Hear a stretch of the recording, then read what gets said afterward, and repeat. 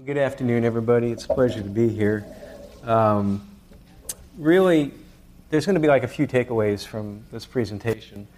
I want to emphasize from the get-go, and I'll say this several times throughout the presentation, that information security is not solely an IT issue. We tend to think that information security falls within IT, and there's a lot of historical reasons why firewalls first started within IT and so forth. But there are other elements of information security that fall outside of the technical controls. So you see sometimes in other organizations, particularly in finance, that the information security function falls more within a different department, not reporting up to the CIO, quite often reporting through the chief risk officer or sometimes the CFO. We're here to talk about information security as risk management because particularly financial institutions have seen that it is actually a risk management issue.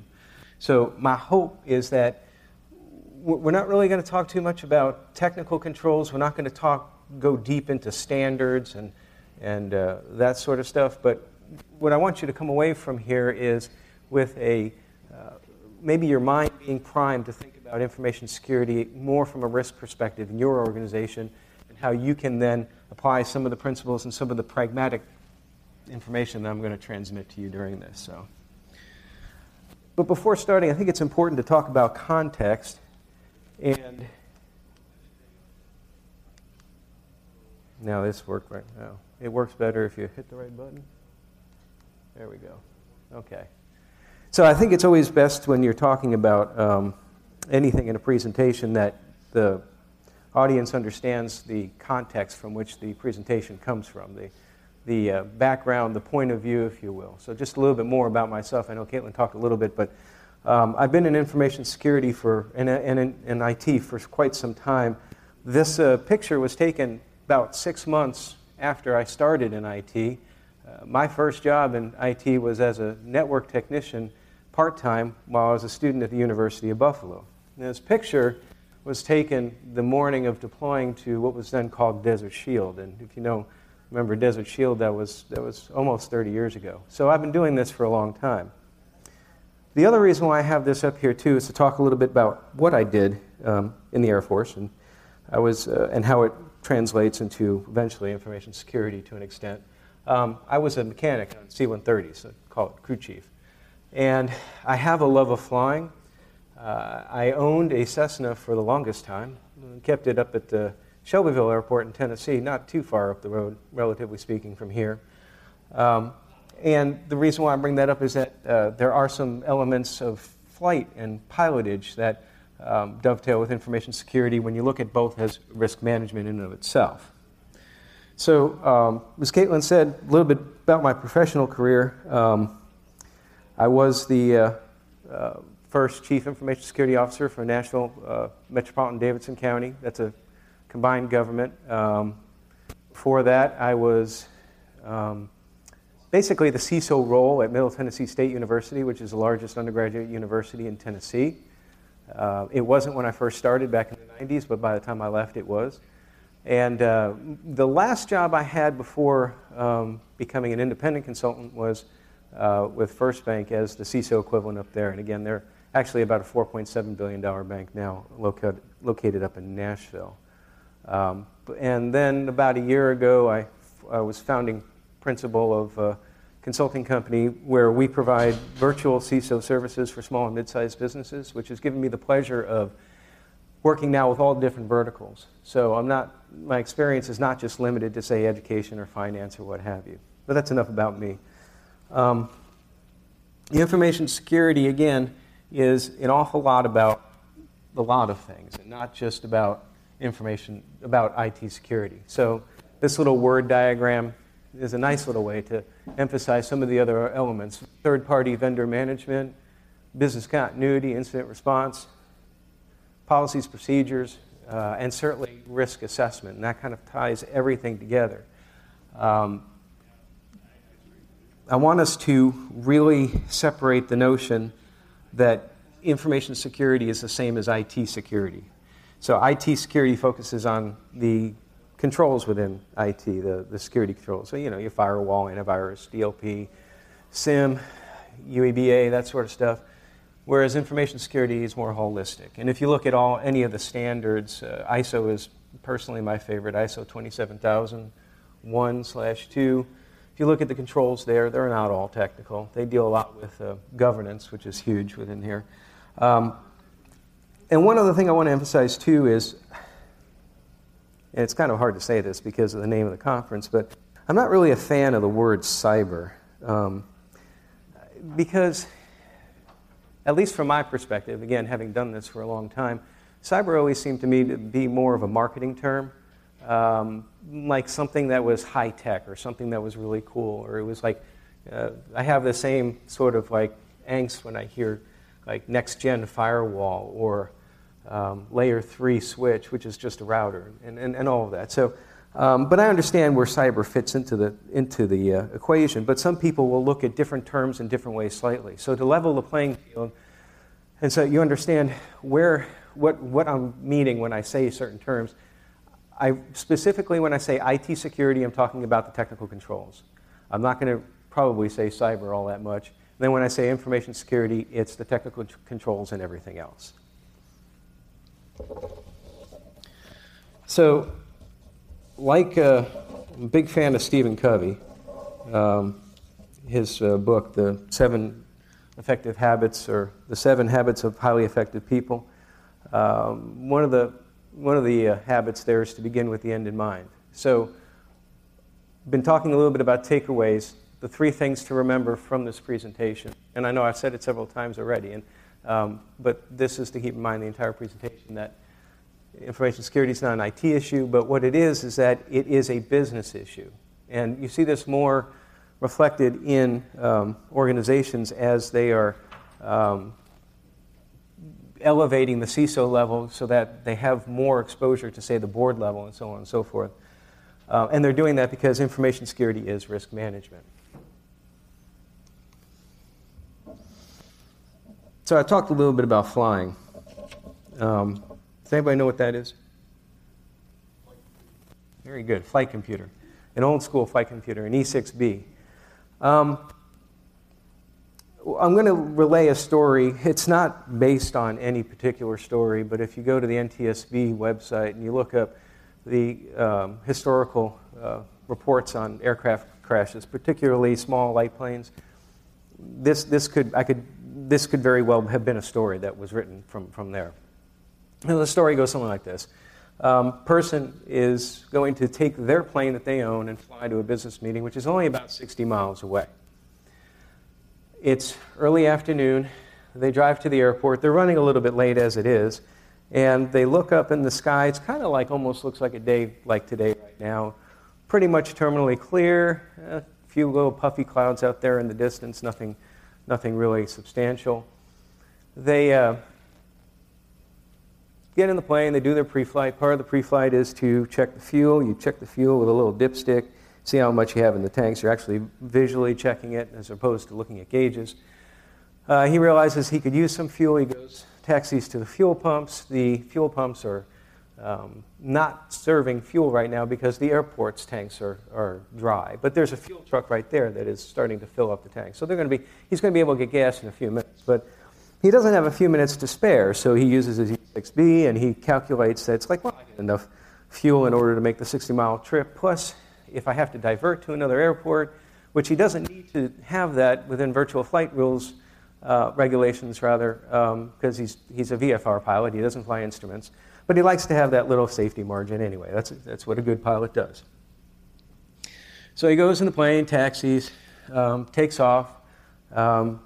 He didn't need a weather briefing because he, again, looked up in the sky. That was his briefing. It's a short flight, but he's probably about 20 miles into the flight where he sees then a large cloud starting to form in front. So typical afternoon in the south, you have those little puffy clouds, and they build. The convection builds up to where then you start getting those pop-up showers and thunderstorms and so forth. And he sees the one, and he's like, I already did my fuel calculation, so I'm going to go around it.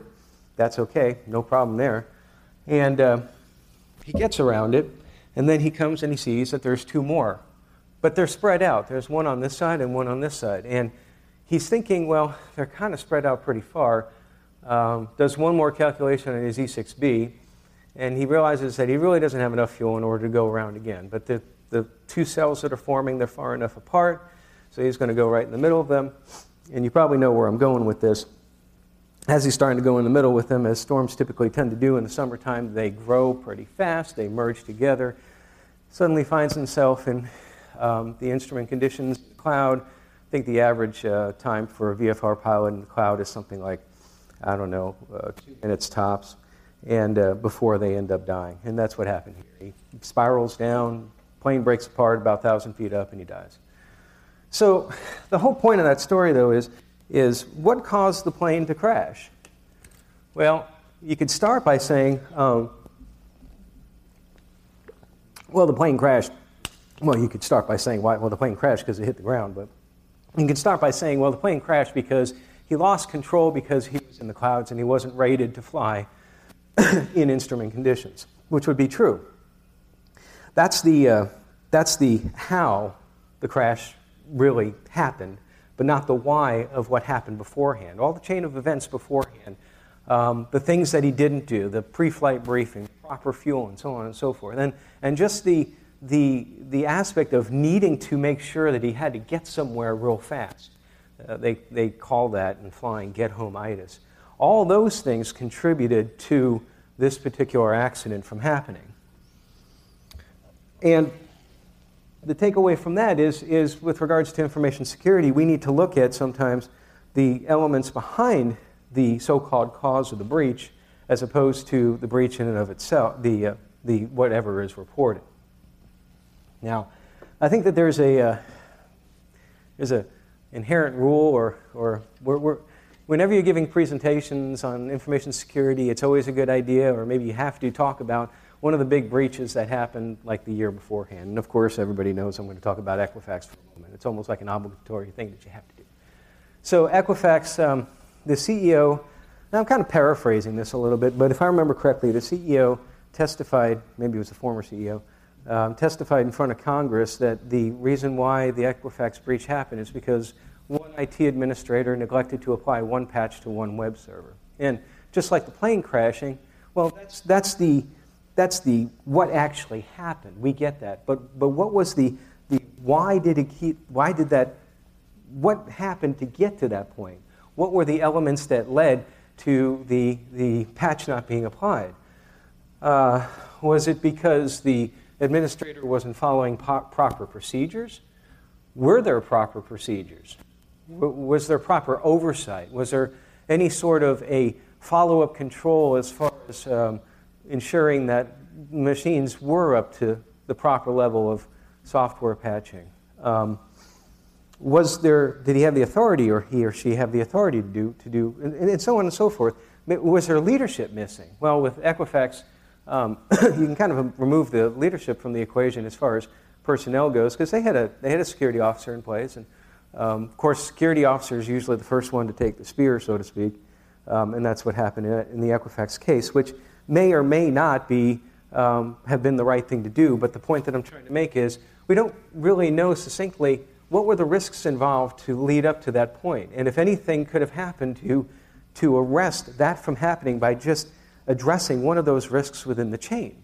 And so that's where information security is starting to think about it as risk management. It's not one control that wasn't applied. It's this whole process going forward prior to when it happened. Now, again, from a perspective point of view, I always like to talk a little bit about my past so that you understand where I'm coming from. And I mentioned about being the first CISO for Metropolitan Nashville Davidson County.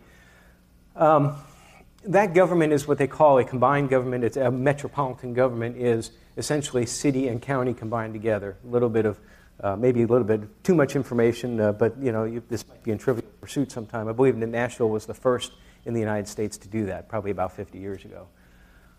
So Metro Nashville, a little more than 10 years ago, this is in 2007, before I joined, and I'm stressing before I joined, suffered a massive breach. And this had happened months after Carl Dean was elected mayor, first term. Not the best PR that could have happened. So Now, I eventually, what ended up happening is that Dean convened a consortium of professional CISO levels within the local area that came up with a couple of recommendations in order to address going forward for Metro Nashville. One was to build a risk-based information security management program, and then two, to have someone lead it, and that's where I was hired. But that's not the point of the story. The point of the story, outside of the fact that I was hired after the breach, again, remember that, the point of the story is the things that led up. So the laptop was stolen, and the way that it was determined that the laptop was stolen is that the person tried to sell it, presumably for just easy cash, for you can imagine what they needed it for. The laptop, though, the way he stole it was he broke a window, that was about ground level. The laptop was easily within view from the outside. It was it was laying on a desk. It didn't have a cable lock on it or anything, wasn't chained down. There were no bars on the window. There was a glass break, if I remember correctly, a glass break alarm, but it didn't pick up the breaking of the glass, which is okay because there was a security guard that was walking around, and that was within, presumably, earshot of the glass breaking, but the security guard did not hear the glass break. There was a camera that covered the area but wasn't high definition enough, or it certainly wasn't HD at that point in time, or wasn't clear enough to be able to monitor what was going on. So all of these controls failed in not necessarily a cascading failure, but maybe just if one of them hadn't failed, then that breach wouldn't have happened. If there had been like some sort of risk assessment to understand why do we test our glass break alarm, so to speak, and how confident we are on those controls. But probably the most important thing here, the control that failed that I haven't mentioned yet, is the most riskiest. And that is, well, first of all, outside the fact that the data was on the machine unencrypted, but the data, there was no business reason for it to be on the machine to begin with. Names and addresses and social security numbers of 330,000 Davidson County voters. And there was no business reason for that information to be on that laptop to begin with. So here you are, we're talking about risk again. The government was accepting a huge amount of risk with absolutely zero reward. Proper risk assessment would have picked that up. So breaches are going to happen. That's not going to stop. But we can mitigate the chance of it happening if we're really smart about understanding how these things occur from the get-go. And it could very well be that one root cause of breaches is that it's a failure of perception. And what I mean by that is that sometimes we have the tendency to look at something and not understand the risk of what we're looking at, the threat involved. And we ignore the threat and then bad things happen. This is one of my favorite pictures. I just think it's hilarious. And when you have that threat of perception, then dangerous things can happen. And so to bring up another famous breach from a few years ago, talk about Target again, because everybody likes to talk about Target. You all remember Target. Basically, HVAC contractor was compromised, and that was the vector into the company for the bad guys to come in. Well, the perception within Target was, well, we were fine because we were PCI compliant. I know I'm preaching to the choir here where it's like compliance doesn't equal security. I know that, you know that, we all get that. We're at a security conference. That's like below Security 101. But not everybody within business gets that. They see we passed QSA, or we got a 2 or a 1 on our regulatory exam if we were talking about in the banking world, and we don't have to worry about security. We're going to rate security an A, even though we don't really know because we haven't really assessed the entire program. It might actually rate a C or even below that. So what failed in the case of Target? Well, we already know some of the parts of the chain. Was it the poor third-party vendor management, which was one of the items on that little word diagram up there beforehand? Did Target actually properly assess the controls of the third-party HVAC vendor, make sure that they had at least a security program in place, an awareness program, so on and so forth. Did they look at that risk? Did they even consider it? What about the risk of too much access? So I would imagine that an HVAC contractor probably doesn't need to have the amount of access to the network that will allow them to get to the point-of-sale machines and the cash registers within Target. But apparently that was there. Otherwise, the breach wouldn't have happened.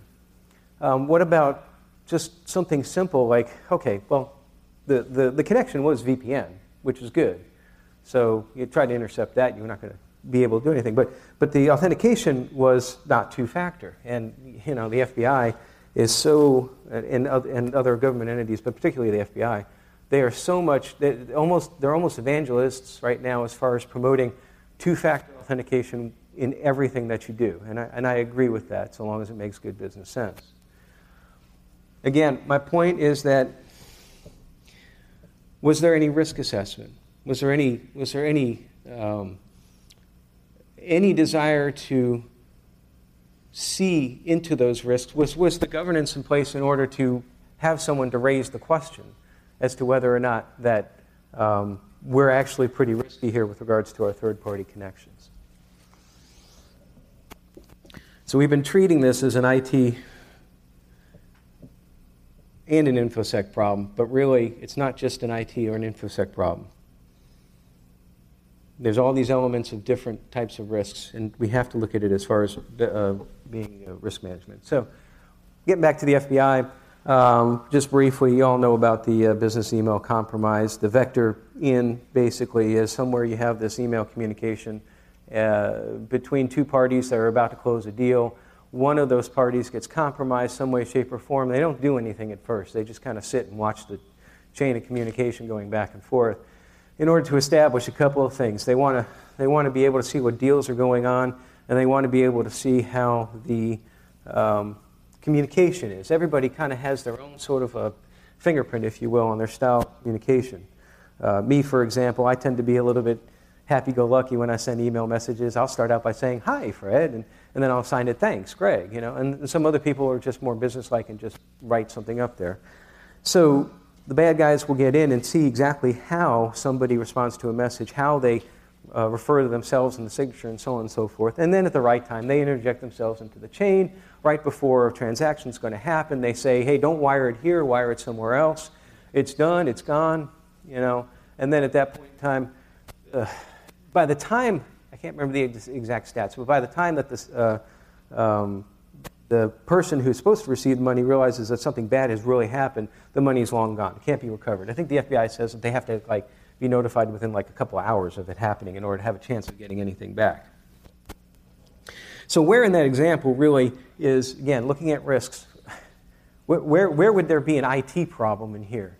Well, I guess you could say that if one of the folks had two-factor authentication in place, or the one who was compromised, that would have reduced the risk somewhat. But it could have been simply that could have been a lack of awareness on one part, could have been a lack of following proper procedures. Certainly, the idea of accepting a change in wire instructions via email without doing any sort of callback is really not considered a good practice. Again, all these risks. And what this is boiling down to is, when we talk about risk management, we have to think about things holistically and not controls just on their own little island. So you can have this laundry list of controls that you think that you have to put in place, as maybe an auditor has said to you that you need to do A, B, and C, and D, and yet you understand the environment. Well, perhaps I don't need to do C because A, B, and D actually cover the risk. When we're talking about implementing controls, we're not talking about doing that for the sake of checking a box, hey, we got the control in place. We have to remember what the risk is that we're trying to take care of. I have an example right now, one of my clients, this is directly from them, where they have this very problem. They brought in a third party which basically did a cyber assessment on them, and information technology control assessment, and they they said, well, you really need these certain things in place. And the CIO told me, she's like, I have no idea. It's almost like analysis paralysis. I have no idea where to start with this. And so that's when I worked with them on a risk assessment to be able to figure out where that they can start. So I talked a lot about risk assessments. Well, what does that really mean? And pragmatically in the business world, well, I always like to bring up the three-line of defense model. And some of you might be familiar with this, some of you may not. I'll just give a brief overview. Three-line of defense for risk management. The first line typically is like an operational entity. So when we're talking in information security, a lot of times that's going to be IT. The second line is the risk management function, and that's where information security should fit. The third line is then your audit. So how that breaks down is that the first line is responsible for the day-to-day risk management activities. So that would be ensuring following proper procedures for, say, user access management, because that's always a big thing. You want to make sure that you onboard and offboard properly and in a timely manner, and also that you follow the principle of least privilege with regards to granting them access. The second line is more along the lines of advising on the controls that you need to have in place from a risk perspective. So then you don't have IT thinking, well, I need to put in a SIM, and I need to put in UEBA, and I need to put in DLP, and so on and so forth. The second line will help look at the organization as a whole, see where the risks are, the crown jewels, if you will. And that's another saying I really don't care for, but everybody else uses it, so I guess I will too. But, and then figure out where really the highest risks are, because you can't apply all resources across the board. And then the third line, which is audit, which a lot of times, unfortunately, organizations will look at audit and examiners as not necessarily on their side. And really, if you look at it the other way, they are. Particularly in the banking world, my first exam, well, my second exam, I won't talk about my first exam, that was a little bit interesting, but the second exam that I ever went through, the first exam happened when I had been at the bank for like 3 weeks, so it was, that was almost very difficult to try to work with an examiner, and I had just joined the bank. Well, the second examiner, I realized, was trying to help us out because they have skin in the game. The FDIC, the little thing about your account is insured up to $250,000, well, they want to make sure that there are proper controls in place. So they're not going to come in and just for the sake of dinging, saying you don't have this control, check the box. They'll look at things holistically too, from a risk management standpoint. So the other reason why thinking about information security along the three lines here is thinking about the separation or the segregation of duties. In particular, well, the third line can't get involved with anything operational. You just can't, and you usually don't see that. It's usually independent, whether it's internal or external audit and so forth. They don't do anything as far as like implementing controls. They can't. They have to have that independence. But you sometimes see a little bit of a blend between the two here. Particularly with information security, that can get to be very dangerous. Because what does IT do? IT basically exists in order to keep the lights on, so to speak, and make sure that data flows where it's supposed to flow, both to the corporate users and to the customers, and also exists to help promote the business by implementing new and innovative technologies to make them more competitive. If you put security in that mix to beyond like a basic security, if you will, you start to have the impetus, the temptation, if you will, to kind of put security a little bit off to the side. So you've lost that independence in a way, because again, ultimately IT is going to be judged on how well that they're running systems and how well that people can get things done for the business. So following the three lines here, should tell us why we need to manage risk. We talked about this a little bit before. We can't keep everything up at the highest at all point in time. We don't have the resources in order to prioritize every single control. So what a risk assessment does, what managing InfoSec as risk management does, is that it allows you to prioritize as best as possible, where those limited resources should go. Is it perfect? No. We have different types of risk assessments. I'm going to bring one up right here. How many people are in information security and banking in here? That many, huh? Okay. Well, if you were, you'd recognize that this comes from the FFIEC's cybersecurity assessment tool, the automated spreadsheet that you can use in order to basically risk assess. And all that this is a representation of inherent risk versus where you should be, your maturity model. So it's a little bit of a combination of a I guess you would say your risk appetite, so to speak, based on size of financial institution and so on and so forth. Gives you an idea of what to shoot for. But it, like most risk assessments out there, are qualitative risk assessments. And what I mean by that is that they're not purely based on numbers. And the problem with assessing information security risk is that you really can't assess a dollar figure to, if a breach happens, or even more so if you go down the chain, like, well, how much is it going to save the organization if we put in this $10,000 or this $100,000 DLP system? You can't make that determination. You can do that with regards to sales figures and putting in new technologies. Well, this will save the organization X amount of money. So a qualitative risk assessment will basically look at the likelihood of something bad happening, of threat, and then the impact to the organization. And a lot of it is judgmental. It's not perfect. There are other methods out there. There's one called FAIR, and I can't remember what it stands for off the top of my head. And I have to admit, I haven't really looked into it too much, but at the very least, if you do a qualitative risk assessment as opposed to a quantitative one, you definitely need to have an understanding at the very least about the magnitude of costs if something bad happens. That brings me now, we've talked a lot about risk and how to manage it and not look at it solely as an IT or an InfoSec issue per se. There's 4 pillars of an effective risk management program for information security, in my opinion. You can disagree on this. You could put in others, move them back and forth. But from my years of experience, these 4 particular items are if you don't have these in place, you're not going to be effective at all as far as your program goes, as much as you can be. And the first one is the most obvious one, and that is you need to have executive buy-in from the top. None of this works if the executives don't treat it as risk management. If information security is risk management. In banking, we've got risks are divided into 8 categories, and I can't remember what all of them are. You've got operational, liquidity, credit, and reputational, I think is one of them. And InfoSec kind of falls within operational, although I've always been a proponent that InfoSec should be its own risk category there. But if you don't have your business leaders treating information security risk the same as like credit risk or reputational risk, you've lost the battle to begin with. You're never going to be able to build a program on a risk basis. The second one is employee awareness. We've touched on that before, and employees are really your first line of defense when it comes to information security protection. The third one kind of dovetails a little bit with that, but goes deeper, and it's trusted relationships.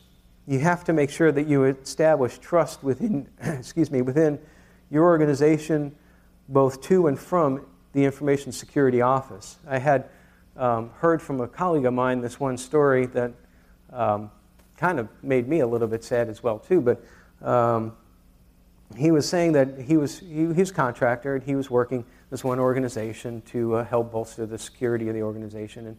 And so he comes into a meeting with the IT and the IT direct reports, the director of IT and his direct reports. And as he comes in, the IT director says something along the lines of, "Be quiet now, don't say anything, the security guy is here." And that immediately, you've killed everything right there, because that is the exact opposite of what you need. You need to have, particularly the folks in IT, have that back and forth, very open, transparent communication. And the last one comes into governance and leadership in particular. And that's when it comes down to your chief information security officer. You definitely need to have somebody leading this program. It doesn't have to be called a CISO, but there has to be somebody, or CISO, depending upon where you're from. But you have to have someone in that place that has a risk management mindset. It's not solely a technology person. Some attributes would be that the person needs to be humble. In our field, I think that sometimes we can get a little egotistical in a way sometimes, but we don't want to come across as always like saying no. We can't do that because we're not the office of no. Need to really be good with soft skills and communication. One of the best things I did for my career is that I probably spent about 4 or 5 years in Toastmasters. That's a speaking club Got a couple of certifications, but Toastmasters is really not just about speaking. I learned more about listening in Toastmasters than anything. And also, hopefully, not to say so and so much, but that's another story. But when you look at your CISO, and just drilling down, leadership is as important as the executive buy-in. I like to try to tell folks that there are basically three types of CISOs, in my opinion, three types of security leaders. And this doesn't mean, I'm not referring to the individual themselves and their attributes and so forth. I mean how an organization addresses information security. So your first one, I like to call the advisory CISO. And this person is truly second line of defense. They're all second line of defense. I guess you could have one that functions within first line so long as you manage it properly. But basically, if you're going to look at information security as risk management, and risk management being a second line, then information security is second line. So the advisory CISO typically doesn't have much of a budget, have much of a staff, have much of resources, kind of sits down far in the organization. I heard this once at a presentation a long time ago. I can't remember who it was, so I can't give proper credit, but they probably took it from someone else anyway. But referring to the title CISO, the CISO I use to denote the highest level executive in information security in an organization. So you could be a director of information security, you could be information security associate, whatever it is. If it's your responsibility, if it stops there as far as InfoSec goes, and then you report, of course, ultimately the C-suite and the board's responsible, but I think you understand what I mean. You're the last line of defense there.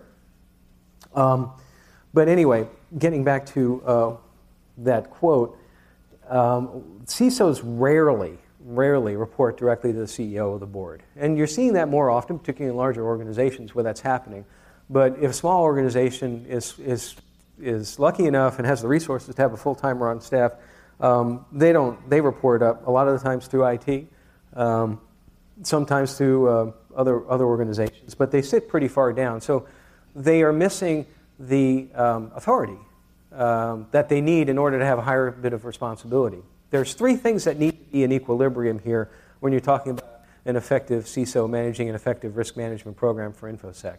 That is, responsibility, accountability, and authority, they all need to be pretty well in line. You can't give someone a lot of responsibility if they don't have much authority, or a lot of accountability without much authority. The second CISO is the responsible CISO, and as you could probably take from that name, they have more responsibility, and they have a commensurate rise in both authority and accountability. And so because of the rise in authority, they have, maybe they report directly to one of the CEO's direct reports, so say to the chief risk officer or the CEO, or, again, I'm not a proponent of reporting to the CIO, but there are some cases where if you manage that properly, it works. You just have to be very careful about it. The responsible CISO has more of a budget, has more say, has more exposure and more influence with regards to departments by virtue of the importance that the organization has put on that role. So they're providing now more budget, more staff, and so forth. But they're still not at the pinnacle, which would be the third CISO, and that is the accountable, and that is the pinnacle, the absolute top, where they're reporting now either directly to the CEO or to the board of directors, sometimes with a dotted line to the CEO, or to audit committee or so forth. You don't really want, I'm sorry, not audit committee, risk management committee would be more appropriate. Again, that second and third line deal. And so now you've got a CISO that has huge responsibility and they've got huge authority. Well, guess what? Then they've got that huge accountability as well, too. So they'd better be managing the risks properly, or the CISO, the Chief Security Officer for Equifax, was at that level. But when that happened, the accountability part kind of came into play, and that's why that person was relieved of duties first. I mentioned the 3 CISO model because I've seen this. I've seen where some folks have tried to put it into 4 different buckets, and so on and so forth. And it doesn't really matter how you slice it. Again, I'm just trying to give a pragmatic example of what an effective information security program, if you're going to base it on risk management, might look like. It's more important to understand your organization, your risks. You just have to be sure that when all is said and done, that you have the buy-in and you have the structure in place. So to conclude, again, I'll get back to the first statement about InfoSec being different from IT, but more importantly, how we treat information security is as important as how we treat anything else in business. It's important to have information security be an integral part of the business. The CISO has to have some sort of representation in board meetings and with the C-suite and so forth. Now think about where your information resides.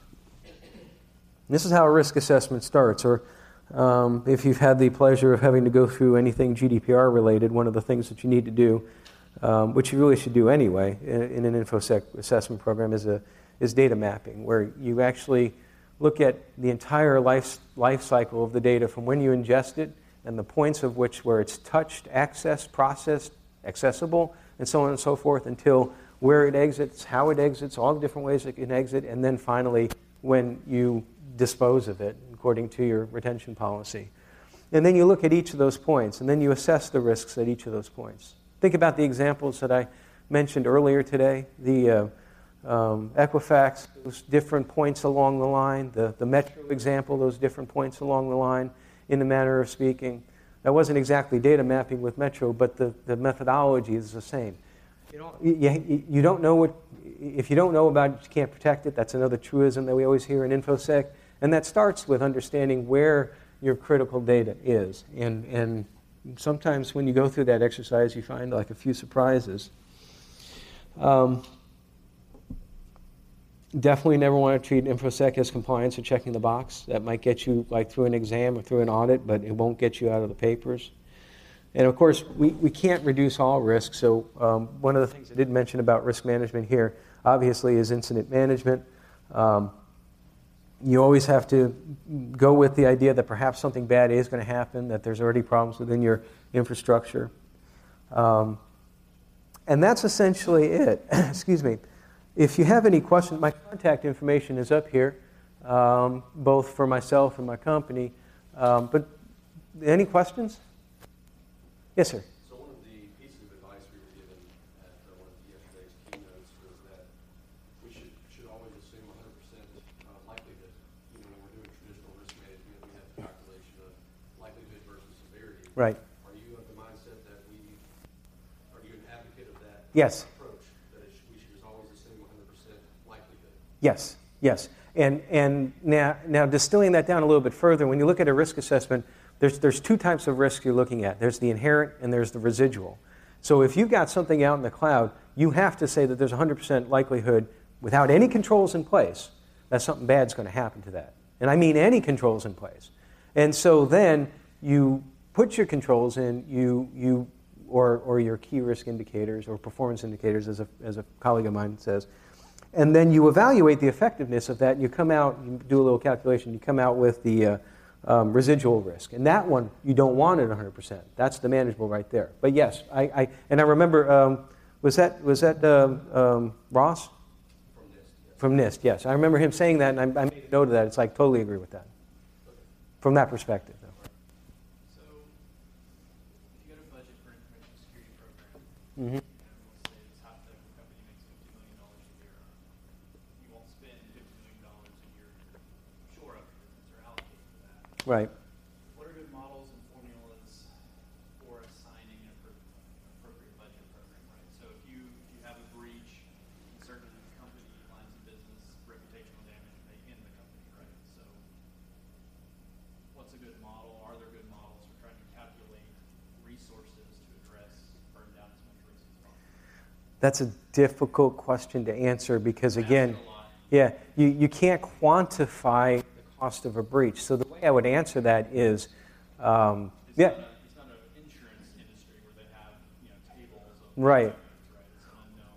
Right, but what this starts to boil down to is, again, you want your executives to make risk-informed decisions. So that's the whole risk assessment standpoint. But you also need to understand what your risk tolerance is. So for whatever reason, you could have, and I've had this happen beforehand, doing especially third-party vendor reviews, where there was this one instance where they were developing code for this organization, and the coders were in Belarus. And this is for a financial institution. That's usually not a good idea. But there were other controls in place to mitigate that. I still thought that it was a high risk, but the business need was satisfied that the risk could be controlled, and they still went ahead and implemented that. I know that there's formulas to talk about InfoSec budget as a function of IT, but I shy away from that for the very reason that I've said probably about 20 times, is that InfoSec is not an IT issue. So it should be a percentage of the budget for the company in and of itself. But then you got to look at, from an overall standpoint, what the company's cash flow is, what its revenue is, what its business model is, and I think that to try to apply a formula to that will never work, because at that point in time, do you apply a formula to any of the other risks? Not typically. I mean, how do you apply a formula towards reputational risk? Well, you need to manage that. You need to certainly have tools out there to scan social media and so on and so forth. The bottom line is that I don't think there is one, and I think that that's a cop. I'm sorry if I'm a little too blunt, but sometimes I'm from New York. But I think that if you have the C-suite asking for something like that, I think it's a cop-out.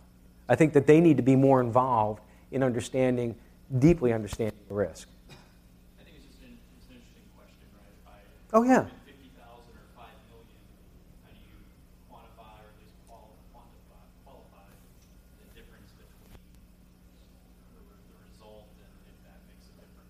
Well, you could certainly draw like a diminishing returns curve, and you know it fits somewhere on there. Everybody gets that the more money you apply to it, the less returns you're going to have. You're going to reach like a certain point up there.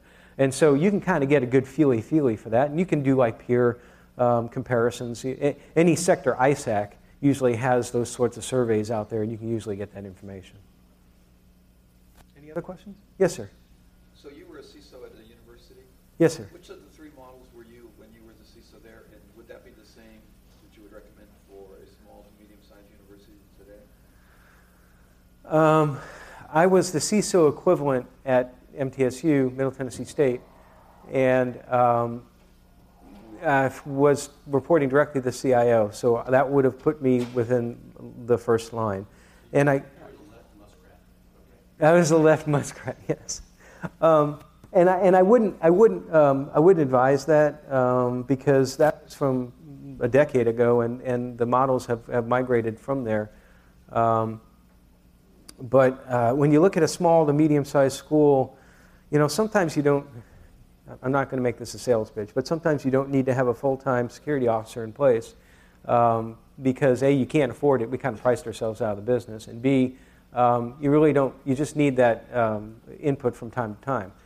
And at that point in time, when you have a consultant coming in, then it's very difficult to have that be purely second line, because usually then that feeds up through first line. Usually it's an IT initiative. And you certainly, when it comes to the three muskrats, you would never get above advisory at that point in time because you can't offload responsibility. How large is your institution? 8,500. And which one is it? Columbus State University. In Tennessee? Georgia. Oh, okay. But as a center of academic excellence, we must have a CISO. Mm-hmm. Requirement to be a CAE. And is that requirement full-time or part-time? Or it doesn't matter? I don't think it says. Yeah, we see that in banking a lot. And it's actually codified in the New York State DFS, Department of Financial Services, 500 something. And this just became effective this year, where an organization needs to have a chief information security officer, but it can be from outside. But if you do it from outside, the thing to remember is that you can't offload that responsibility. That sits within the organization. Any other questions? All right. Well, thank you very much. Appreciate it. We're going to take a little break as we change out things here. But enjoy the conference, and thank you for coming.